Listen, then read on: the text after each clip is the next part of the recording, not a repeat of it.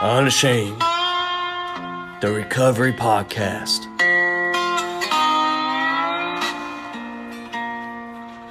Where we are breaking the shame and stigma of addiction and recovery, one episode at a time, by having real conversations about real recovery.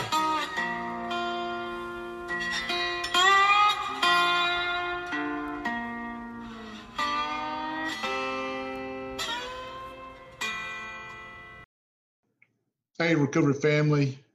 Like I said, today we've got another guest with us, Sharon. My guest is a two-time rock bottom survivor. She is a relationship coach. She's a recovery speaker.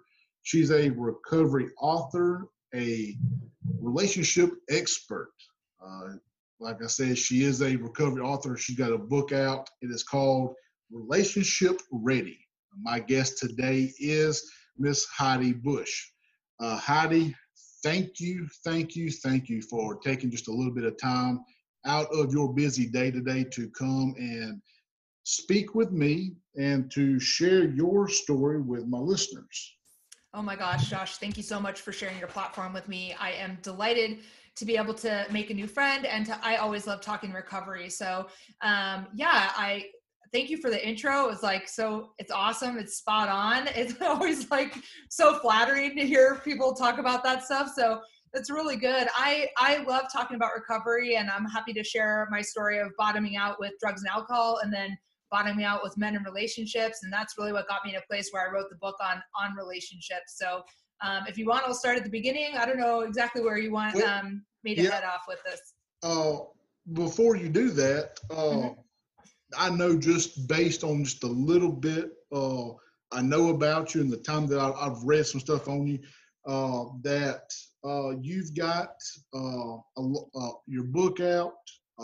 I've seen where you've been on some other shows, podcasts, and I know you're kind of this relationship recovery specific, but I know there wasn't a time that you were always that person. Kind of take me into just a little bit of your past, and not so much starting at your beginning point, but just kind of give the listeners a little bit of context to the person that you used to be and the kind of the story that they're going to be hearing. Yeah, totally. So it's actually really interesting. When I think about the work that I ended up doing in the relationship context and then the book that I wrote in that space, I realized that for me personally, I never could have done the relationship work I needed to do if I wasn't sober first. So obviously we're on a recovery podcast, so a lot of your listeners are people who are sober in recovery or considering it. But there are people out there for whom the work that I've written on relationship stuff, they don't have to get sober to do it. But I I wouldn't have had a snowball's chance on the relationship stuff if I hadn't been sober first. So it was always, I won't take you all the way. It's not like it was a dark and stormy night, but I was somebody who drank I just could never really stay stopped when I drank, and I was a pretty high achieving drinker, to the extent that I graduated high school, I went to college, I followed kind of the linear social script of what we're supposed to do. It was clear to me in my early 20s and in my teenage years that I did not drink the way that my friends drank, because a lot of times I would find myself we started out, I talk about this a little bit in the book, that it started out in the beginning. My first drink was when I was 15.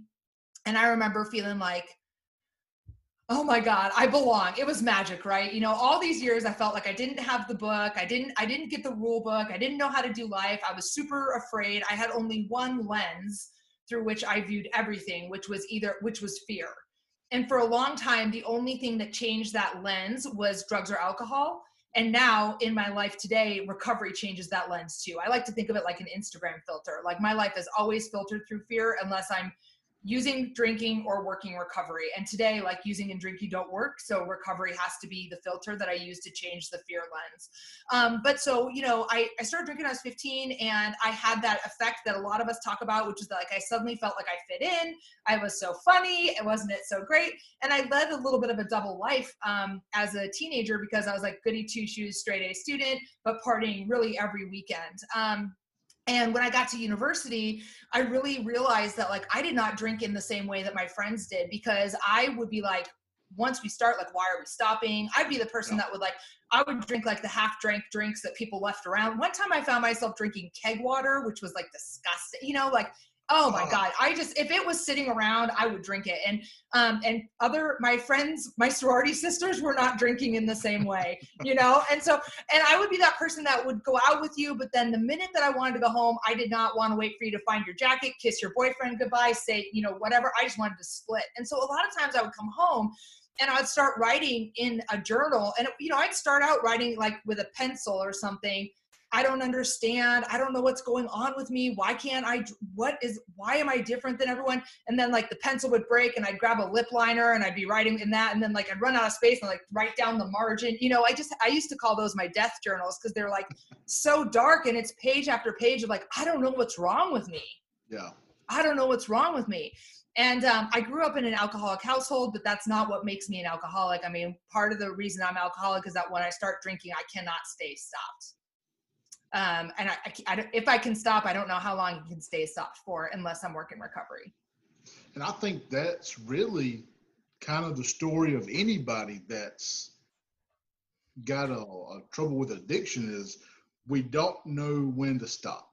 You know, most people, they kind of, okay, here's my stopping place, and they can go to that place and stop. And people who are struggling with addiction, they don't have that. It is either I'm going all the way or there's nothing. There's totally. 1,000%. And consequences really didn't matter to me. I mean, I think that people who have a regular relationship with alcohol or a normal relationship with alcohol, they experience a consequence, like they piss someone off and they go, oh God, I need to lay off or whatever. But consequences never kept me sober and never kept me stopped. And that's one of the reasons why, you know, in recovery, I feel like we talk a lot about like play the tape out. And to some extent, yes, play the tape out. It's good for me to know that when I start drinking, consequences don't matter. But it's also good for me to know that I have lived a life where consequences did not stop me from drinking. And in that sense, playing the tape out doesn't really help. I have to have a relationship with a higher power to keep me sober, because that's what keeps me sober and in recovery, not thinking about the consequences. Because there were plenty of times that I had consequences in my drinking, and that didn't get me to stay sober or to stop drinking, you know? Yeah. But one of the things I was thinking of when you were talking about that is that like I said, I grew up in an alcoholic household. And when I was 17, my mom had a suicide attempt that landed her in the ICU. And from that, she is now 22 years sober, continuous sobriety. And my dad drank himself to death. And for a long time, because my drinking didn't look like my dad's drinking, which he was a maintenance drinker, you know, so he was somebody, and of course, you know, he was 58 when he died from his alcoholism.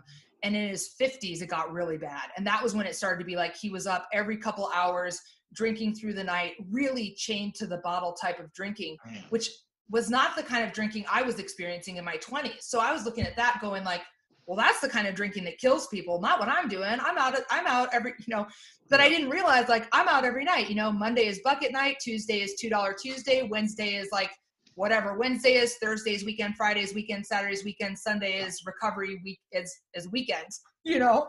Yeah.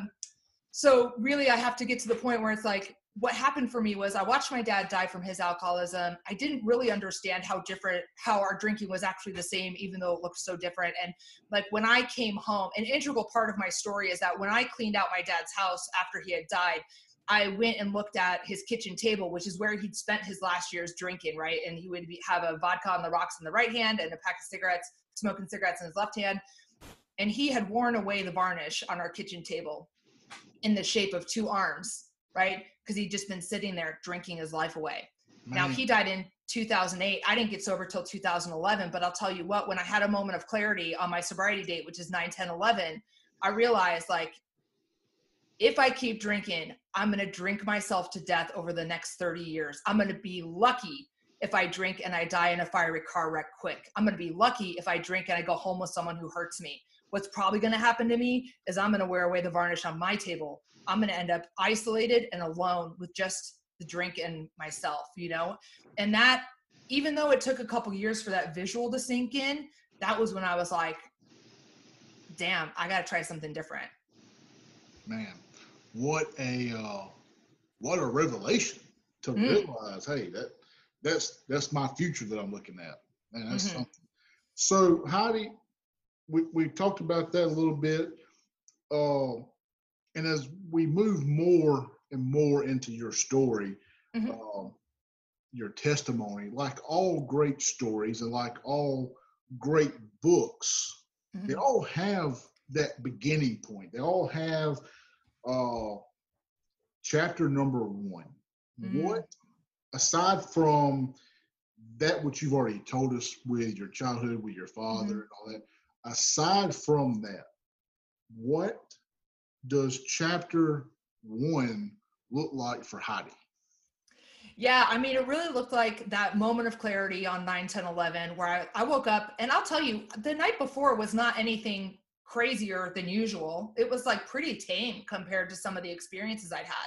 But for some reason, universe, higher power, God, whatever, you know, energy is out there. I woke up the next morning and I had this clarity, like I am either going to die drinking or I got to get sober.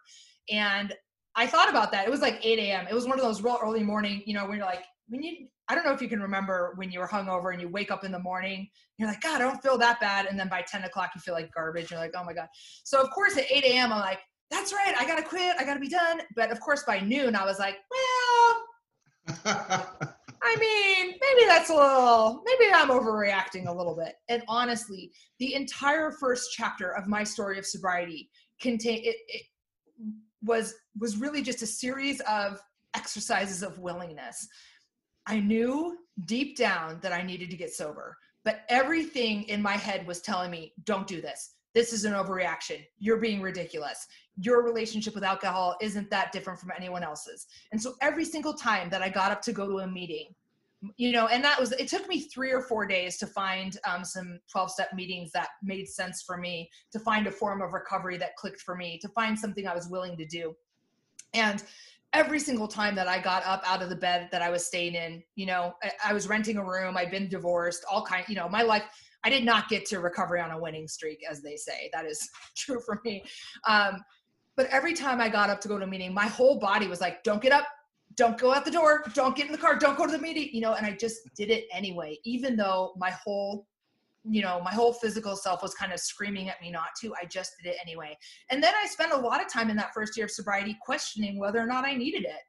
So much brain space was like devoted to this daily debate of like, am I overreacting? Is this stupid? Should I just drink? And like, I sat on my hands and I didn't drink. And I did what people suggested, which was like to build community, to call other alcoholics, to go to meetings, to start trying to develop some kind of prayer practice. And I will tell you that I know that we're on a Christian recovery network. I did not have a relationship with God because my track record of my God was like not great, in my opinion. I felt like, look, I did this thing where I believed in God. It's like not turning out awesome. Here I am at at AA, you know, like this isn't great. Yeah.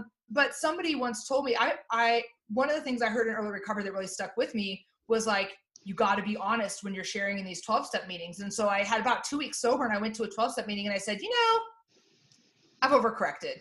Thank you very much. But I think I'm done here. I've got 2 weeks sober. My bank account's back in the black. Nobody's mad at me. You know, I'm done.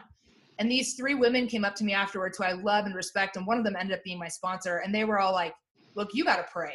Whatever you do, you got to go home and you got to pray. And I'm like, what do you mean? And they're like, you got to find a God that you can do business with. And I'm like, all right. So I go home. I didn't really want to. I wanted to go to the bar, but I went home instead. And I hit my knees that night and I said, you know what, God, I'm screwed. I don't know what to do. I do not know what to do. And honestly, that has been my most honest prayer ever, because then I went to bed and I had this dream, an incredibly vivid dream, where I was talking to my dad, who'd been dead for 4 years, 3 or 4 years at this stage. And I was telling him that I was getting sober. And in the dream, he said to me, Heidi, I'm so happy for you. Which that is a phrase he'd never said to me in real life. I mean, of course, I woke up, crying my eyes out. Oh my God, you know, and I just, I remember thinking like, all right, I'm just going to stay. I'm just going to keep doing it. Like, how bad could it be? So what if I overcorrected? Like how, like, so I guess that's a very long-winded answer to your question, which is that the first chapter of sobriety for me was really filled with doubt, and willingness, a combination of doubt and willingness. One of my very first sponsors, I've been in recovery since 2014. And one of the very first sponsors I ever told me, he said, Josh, the biggest battle that you're going to face in recovery is in between these 2 ears. Mm-hmm. The fight is won and lost in this space right here. And that's the truth. We can talk ourselves in and out of recovery. And agreed. It's very, very simple to do that. And so moving through that story there of where chapter 1 is, so you're in recovery, you're 2 weeks in, you're trying to talk yourself out of it, you've decided to stay. What does the rest of your path into recovery look like? Well, really, it looked like being willing to just do the things that people suggested, which was honestly, people in recovery and 12-step recovery talk a lot about like the miracles that they experience in recovery. And the first big miracle that I had was that I was willing to take direction for the first time in a very long time. My mom has always called me oppositionally defiant. I always want to argue with you. I used to always want to argue with you. You say up, I say down. You say left, I say right. You say God, I say no God. And like, I just was so oppositionally defiant. I was always wanting to argue. I was always in this power-driven, ego-driven space. And for some reason, and that's really why I call it that moment of clarity, because it really was a moment of clarity and grace where I became coachable and I became willing to take direction. So really the rest of that first year of sobriety looked like tons of 12-step meetings, building tons of community. I did what they talked about not doing. I did start dating somebody when I had 6 months of sobriety. It obviously went down in flames. It only lasted 3 months. But you know what? I'm so lucky that it didn't take me out. Because the reality is like, you can do anything sober. And this is really where I guess I want to talk about this, because this is, for me, the crux of sobriety is emotional sobriety, right? And you can do anything sober that you did in drunkenness, right? You can steal stuff. You can be dishonest. You can go to work late. You can be a crummy person, right? You can do all that stuff in sobriety. Yeah. But I no longer have the ability to anesthetize myself to the feelings that come with that behavior once I'm clean and sober. And so if I don't find another way to behave, if you're in 12-step, if I don't do some real 6 and 7 work around getting rid of these old behaviors, flirting with guys for attention, just, like doing whatever I want, like when it comes to work, parking illegally, that was like a huge, God, whatever, stealing stuff. Like I am going to take myself to the edge of getting taken out. I have to find a new way to behave so that I don't require like being anesthetized to my life. And so, one of the things that got me to this place where I had this awareness around how important 6 and 7 were, how important emotional sobriety was that I got into step work. So I did 12-step work. And through doing 12-step work, even though I didn't really believe it, even though I wasn't really sure about it, I built a relationship with a higher power that I spent a lot of time trying to define, and then decided I don't really care. It's working. I don't need to know what it looks like, what its history. I don't even really need to know what to call it. I had I had an awesome experience with coming around to higher power, but it's kind of long. It's probably a 5-minute long story. I don't know if we have time for it. What do you think? Yeah, we got time. Go ahead. Okay. So, in 12-step recovery, my experience has been that people talk about a broad highway, that there's a lot of, it's really believe in whatever you can believe in, right? Whatever gets you there. And so at first, that's what they're telling me. And I'm like, all right, well, like, I guess I believe in nature. Because like if I was out in a helicopter and I was over the ocean and somebody kicked me out of it, then I would like either drown in the ocean or get eaten by a shark. And in a very real way, both the ocean and the shark, although it's very dark, are bigger than I am. These are two entities that are bigger than I am. So, all right, I'm willing to believe in the ocean and in nature, that kind of stuff. And that got me through about a year of sobriety. And then I found myself at this wedding a girlfriend of mine got married, and I was at the wedding with another friend. I was actually trying to quit smoking at the time, and the girlfriend who drove me to the wedding was like, I got you a pack of cigarettes because I just don't know how crazy this wedding's going to be, and I'd rather have you start smoking again than pick up a drink. And I'm like, all right, that's fine. And I was so glad she did, because you know what?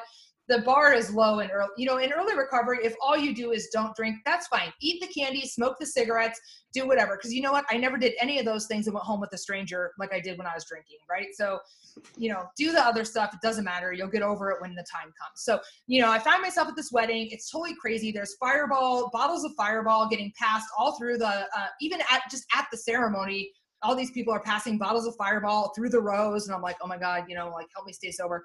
And I go to the reception, and the bride was Greek, and her dad had like a giant bottle of Sambuca, and they're doing this like huge Greek cultural thing. It's so exciting, but it's also like getting really wild now. And I'm like, oh my God, how am I going to make it through this wedding? And I looked over, and I just happened to catch this couple that were standing in the corner with their baby. Now, I'm not a biological mom. I stepmom, which I love that, but I don't have children of my own. And so this baby was maybe like 6 months old, because it was like really cute. It was like chubby and cute, right? But still like holdable.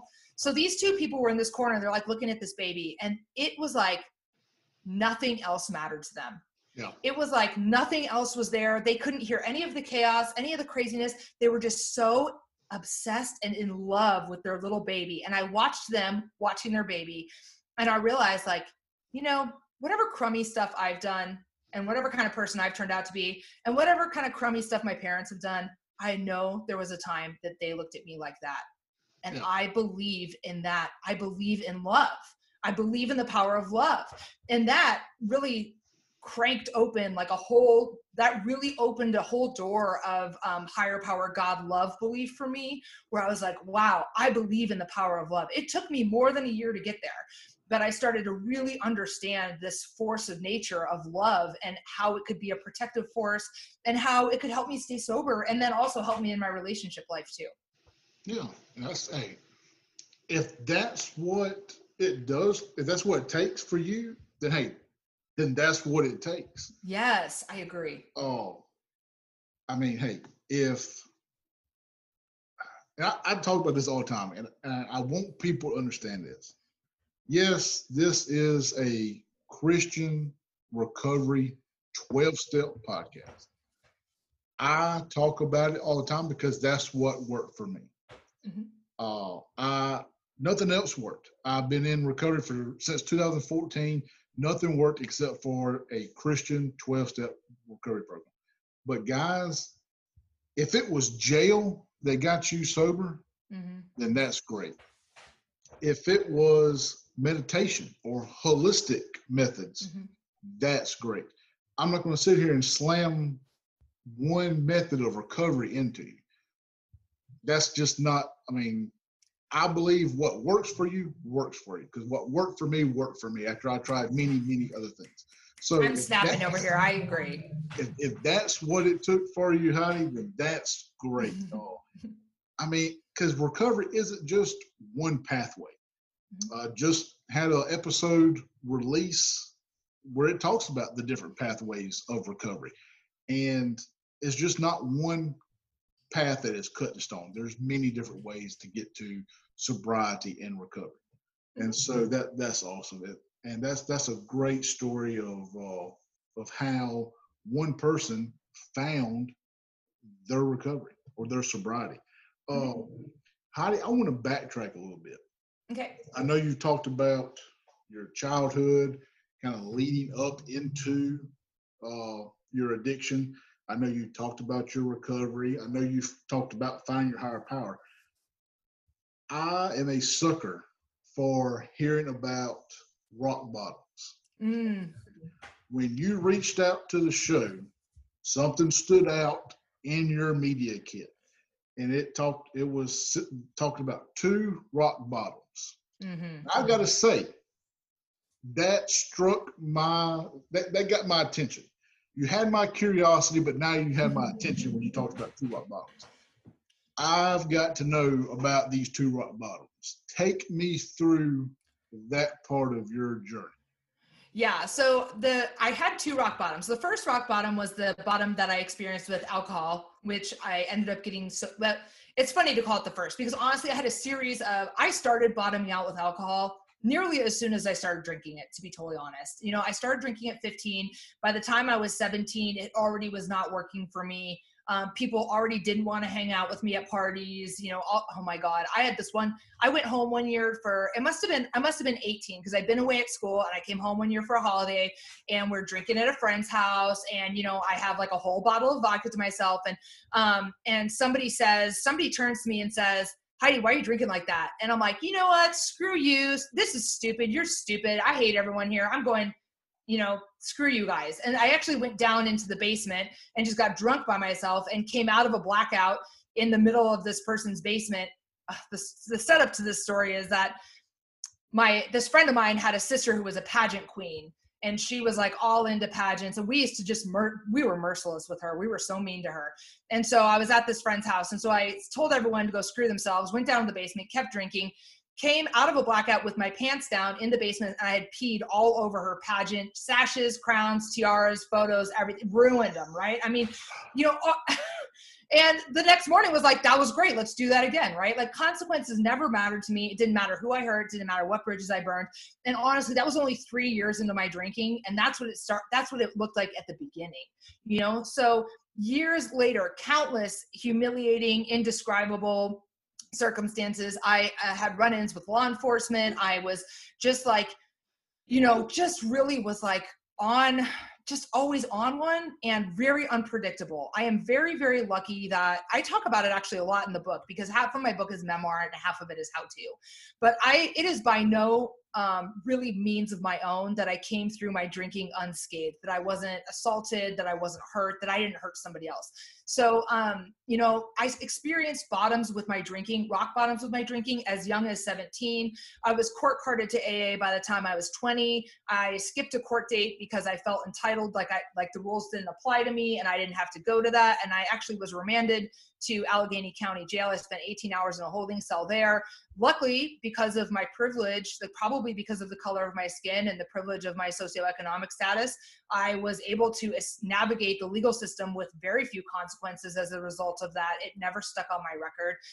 By the time I was in my 20s, I had lost jobs and relationships. I had at least 3 suicide attempts that were serious enough to be considered, you know, attempts.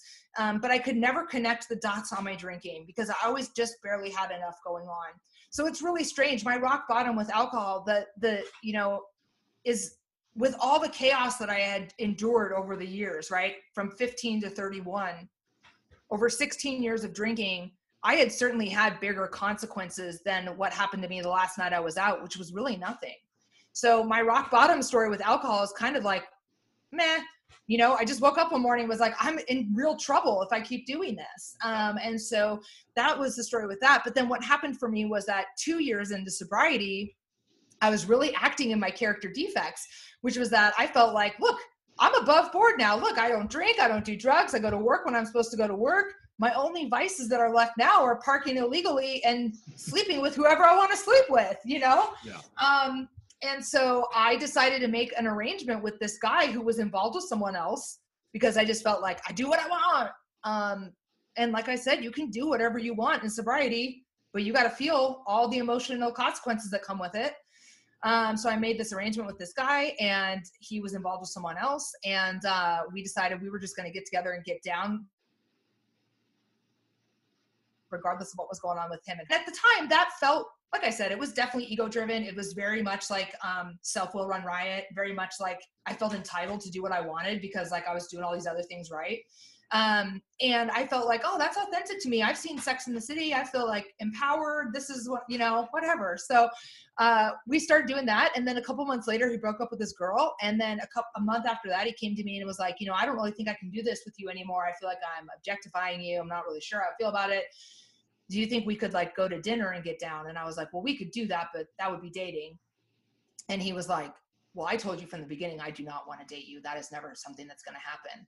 And when he said that, the bottom fell out for me. And I realized in that moment that I'd been being dishonest with myself, that the whole time I'd really been hoping that he was going to dump her and choose me.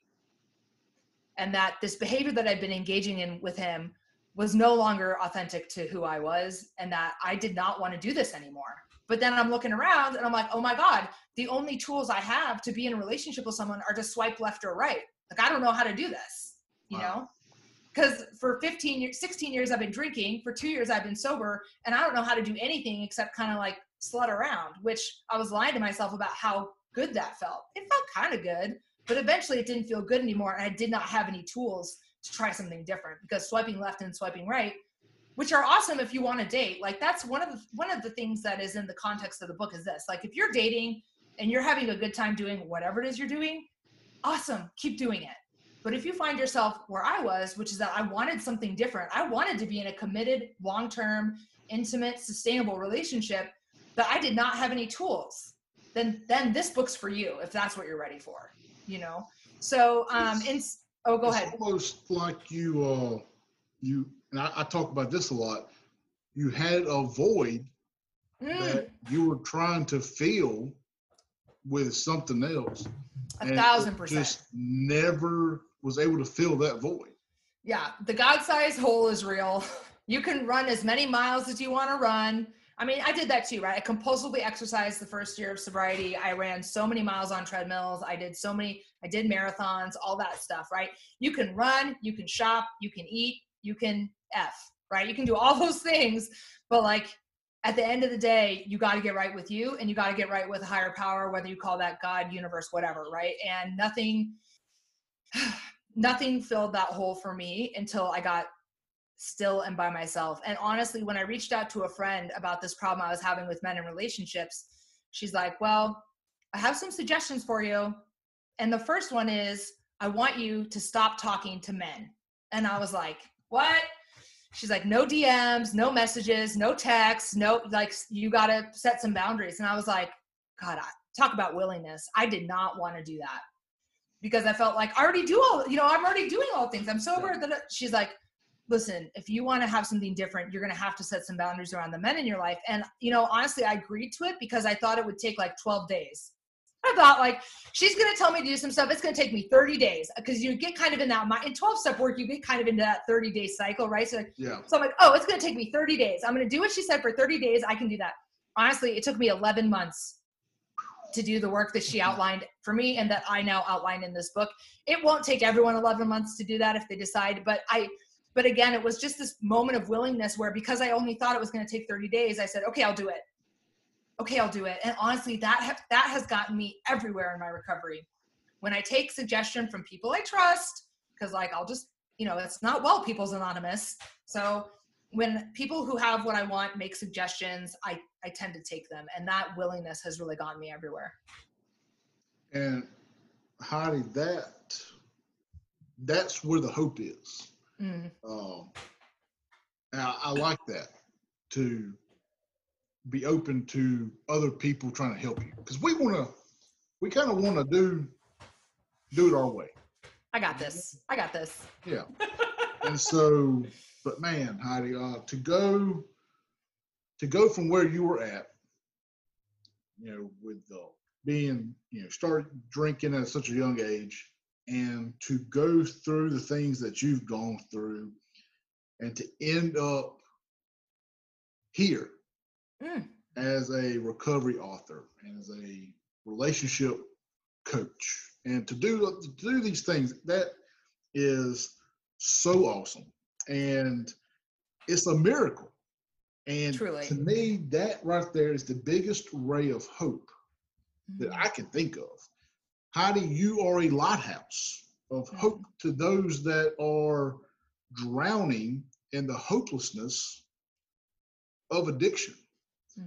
If your story ain't a fiery example of hope and the perfect example of we do recover, then I don't know what is.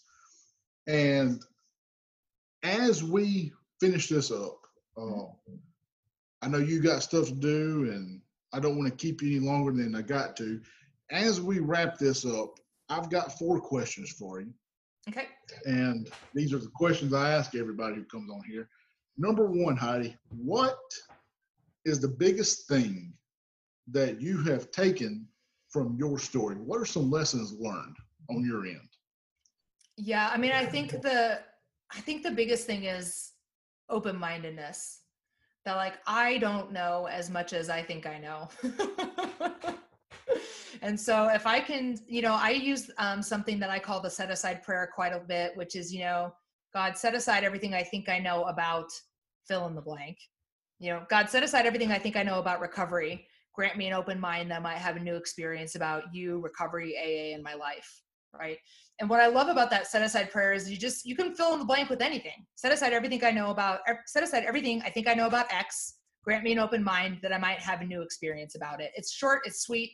And it just helps me to set aside all these preconceived notions, all these ideas that I have about the way things are. So open-mindedness has gotten me everywhere. And I think to get to that, you've got to have a certain level of humility. Mm-hmm. You got to recognize, hey, I don't know it all. I need some help. Yeah. So that's great. I like that. Question number 2. What would you tell someone that is going through the same thing right now that you came out of?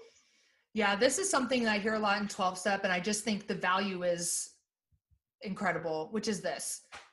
Your story, whatever challenges or hardships you're facing, is valid no matter what. It's hard. Like, I'm not going to sit here and if you're suffering, I'm not going to sit here and try to tell you, like, you're not really suffering. You're suffering. That sucks.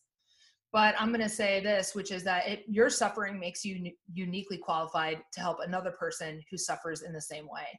And that's why sharing our stories in a way that is where we're proud, where we're unashamed of what's going on. That's like, it was scary to write a book where I put everything, all my bad decisions on blast, like all of them. My mom read it. My brother read it. If my dad were alive, he would have read it. It's like, but I was like, look, if my experience can help one other woman feel like she is not alone, feel like she's not the only one who can't get the hang of this relationship thing, feel like she's not the only one who can't stay stopped when she decides to stop drinking, then that's an important enough reason for my story to be out there. So I just always feel like you don't have to shout your story from a podcast or from the rooftops, but if you are active in recovery, then know that the suffering you're experiencing, any challenges you're having are hard, but they're also helping you to help the next person who suffers from the same ones. That's right. Amen to that. And that's something that I haven't really got to talk about much on here. It's something I talk about in my home group is being ashamed. That's hence the name of the podcast. Be ashamed. Be unashamed. It is saying, hey, I went through this. I can help the next person. Yeah. And my story is going to help the next person. I'm a firm believer that God pulled me out of the pit to go back and help more people get out of the pit. It's true. And it's like, why do we get, when we're drinking, we're blacked out or whatever. We don't know what we're doing. Right. And it's like, recovery is by far the bravest, most courageous thing that I have ever done. And that the people in my life who are doing it it is such a gift to be on the journey with other people who are doing recovery. Why would we be ashamed of that? There's no shame in saying like, look, this way of living does not work for me anymore. Getting drunk, getting loaded, getting blacked out. It doesn't, and I don't know why there's all this shame in saying that, but it doesn't work anymore. And I'm going to try something different. And like this different thing I'm trying is going to help me be present and tolerant and loving and kind. Like there's no shame in that. I want to just pause right quick. I'm being felt compelled to share this. In the Bible, Jesus heals the man and tells him to take up his mat and walk. I'm not sure if you're familiar with that, Heidi, if you're familiar with that story. But Jesus tells the man, hey, pick up your mat and walk. Now, why didn't Jesus tell him, say, hey, just walk, go and just walk? He told that man to pick up his mat and walk because the mat was where the man came from. That was the man's story. That was the testimony. The man couldn't walk before he was lame. So Jesus is telling this man, hey, pick up your mat and walk. Tell people where you came from. Let people see where you once were to where you are now. And I think that's so important, whether or not you're secular, religious, whatever. I think it's so important for us to embrace where we've came from, to embrace our failure, to embrace the rock bottom that we hit, and embrace it, let people see it, and let people know that it can be overcome, that people can recover from it, and people can win against it. And I'm sorry that I got on my soapbox there. No, I love it. I think it's great. So moving right along into question number 3, Heidi, what impact do you think that the old you has on the current you? Well, I mean, one of the things I'm really learning is that, you know, I really feel like in this season of sobriety, so I've been sober since 9, 10, 11. I'm coming up on 9 years in September. And I really feel like so much of the journey now is not about the physical cravings. I mean, yeah, I still occasionally think like, wow, a drink would be nice. It's a beautiful day outside. It would be nice to be able to sit at a park bench, or not a park bench, that's where I'd end up, at a patio or whatever, at a bar, have a drink, right? It's not so much about the physical sobriety anymore. It is about really coming to terms with the fact, like, I'm a human, and that means I'm having a human experience. And that means I'm going to feel all the emotions, and like, they're really not good or bad. And even like the 12-step literature says, like, you're going to feel all of them. The place that alcoholics, that we get in trouble, is when they get super disproportionate, when our fear gets super disproportionate and like takes over the driver's seat of our life, or our rage gets super disproportionate and like it's the only lens we see stuff through.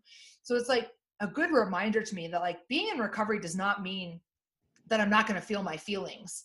It actually means I'm going to feel more feelings than I ever want to feel, truly. Yeah. But it means I'm going to learn how to just have a human experience and navigate my feelings and not let them create wreckage in my life. So I feel like that's kind of a roundabout way to get to just like the old me is helping the new me understand that like I'm a work in progress, and that it is really progress, not perfection. And it is really just like navigating the human experience. Yeah, I like that. That's a different way of looking at it. I like that a lot. And Heidi, our last question, and it's really not so much a question, but I guess you could say it is.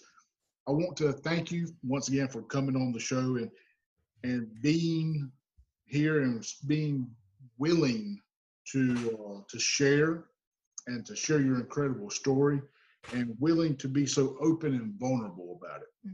And I know that it's not always an easy thing to do. And so to show my appreciation, I want to give you a few moments of an open mic. My show is your show.